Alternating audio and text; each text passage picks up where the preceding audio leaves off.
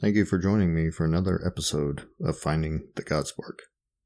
My name is Antonio. This episode is Addiction Part 5, Movies and TV Shows.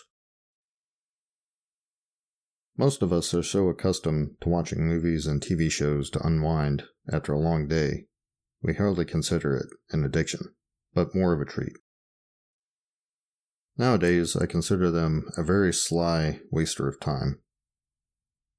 Full disclosure, I still battle with these at the time of this writing. That seems to be something that has happened while writing a few episodes now. More evidence that writing is a great therapy.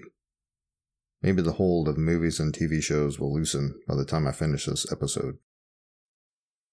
It is quite the ridiculous addiction.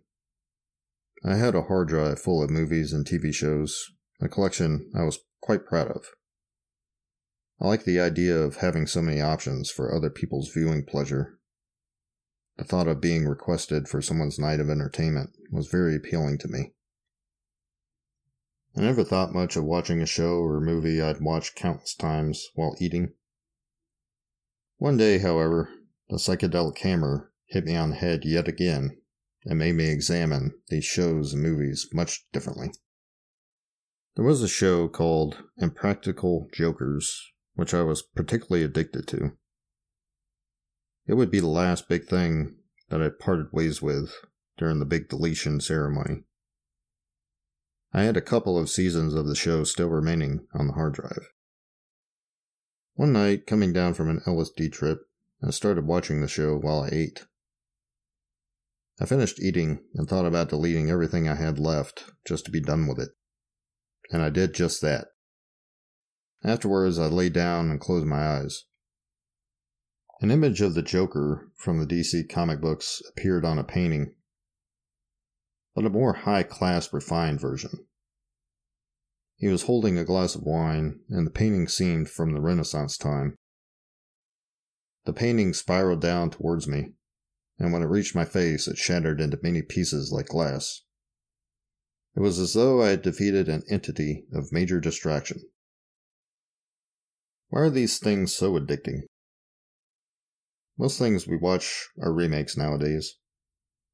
I suspect really new original ideas are not allowed to be introduced. Maybe that's by design. Could this be God's way of letting us know these things are a pointless distraction from living a life of value? I think our current times of the big COVID scare showed us just how out of touch celebrities actually are. I find my respect for most celebrities dwindling now. So many are showing their true colors and evil ways of thinking. There are many new issues I have with celebrities at this time as well. As I write this on November 27th, 2021, there's been another line in the sand moment for movies and TV shows. One of those moments where I realize I've been a willing participant in something which ruins the lives of so many. Not just speaking of children, boys and girls, and the men and women of the entertainment industry, but the people watching this nonsense as well. Myself included. How ridiculous to think I must watch that movie because so-and-so is in it. And then you find out that later they've committed many atrocities against other people. I feel it's even a problem if you were to download these things for free. The mind is still polluted by the images and dialogue in these TV shows and movies. It seems the older shows like Twilight Zone are still respectable. The new selection of entertainment is much, much worse. Another danger which just came to mind is our monkey see, monkey do attitude towards the characters played. I have had weird thoughts from time to time watching something, like, well, if he is doing this or that, I can do it too. Not to say I followed the behavior of a make-believe character, but even having the thought is disturbing to me. Watching anything these days reveals behavioral programming, showing us how to think, dress, or eat. nudging us into political, societal, and religious groups, making it harder and harder not to be self-appointed guardians of the status quo. The ultra-powerful media machine is part of this as well.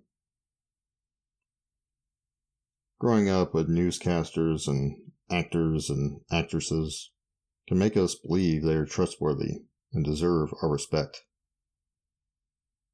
I've never had respect for talking heads on the news.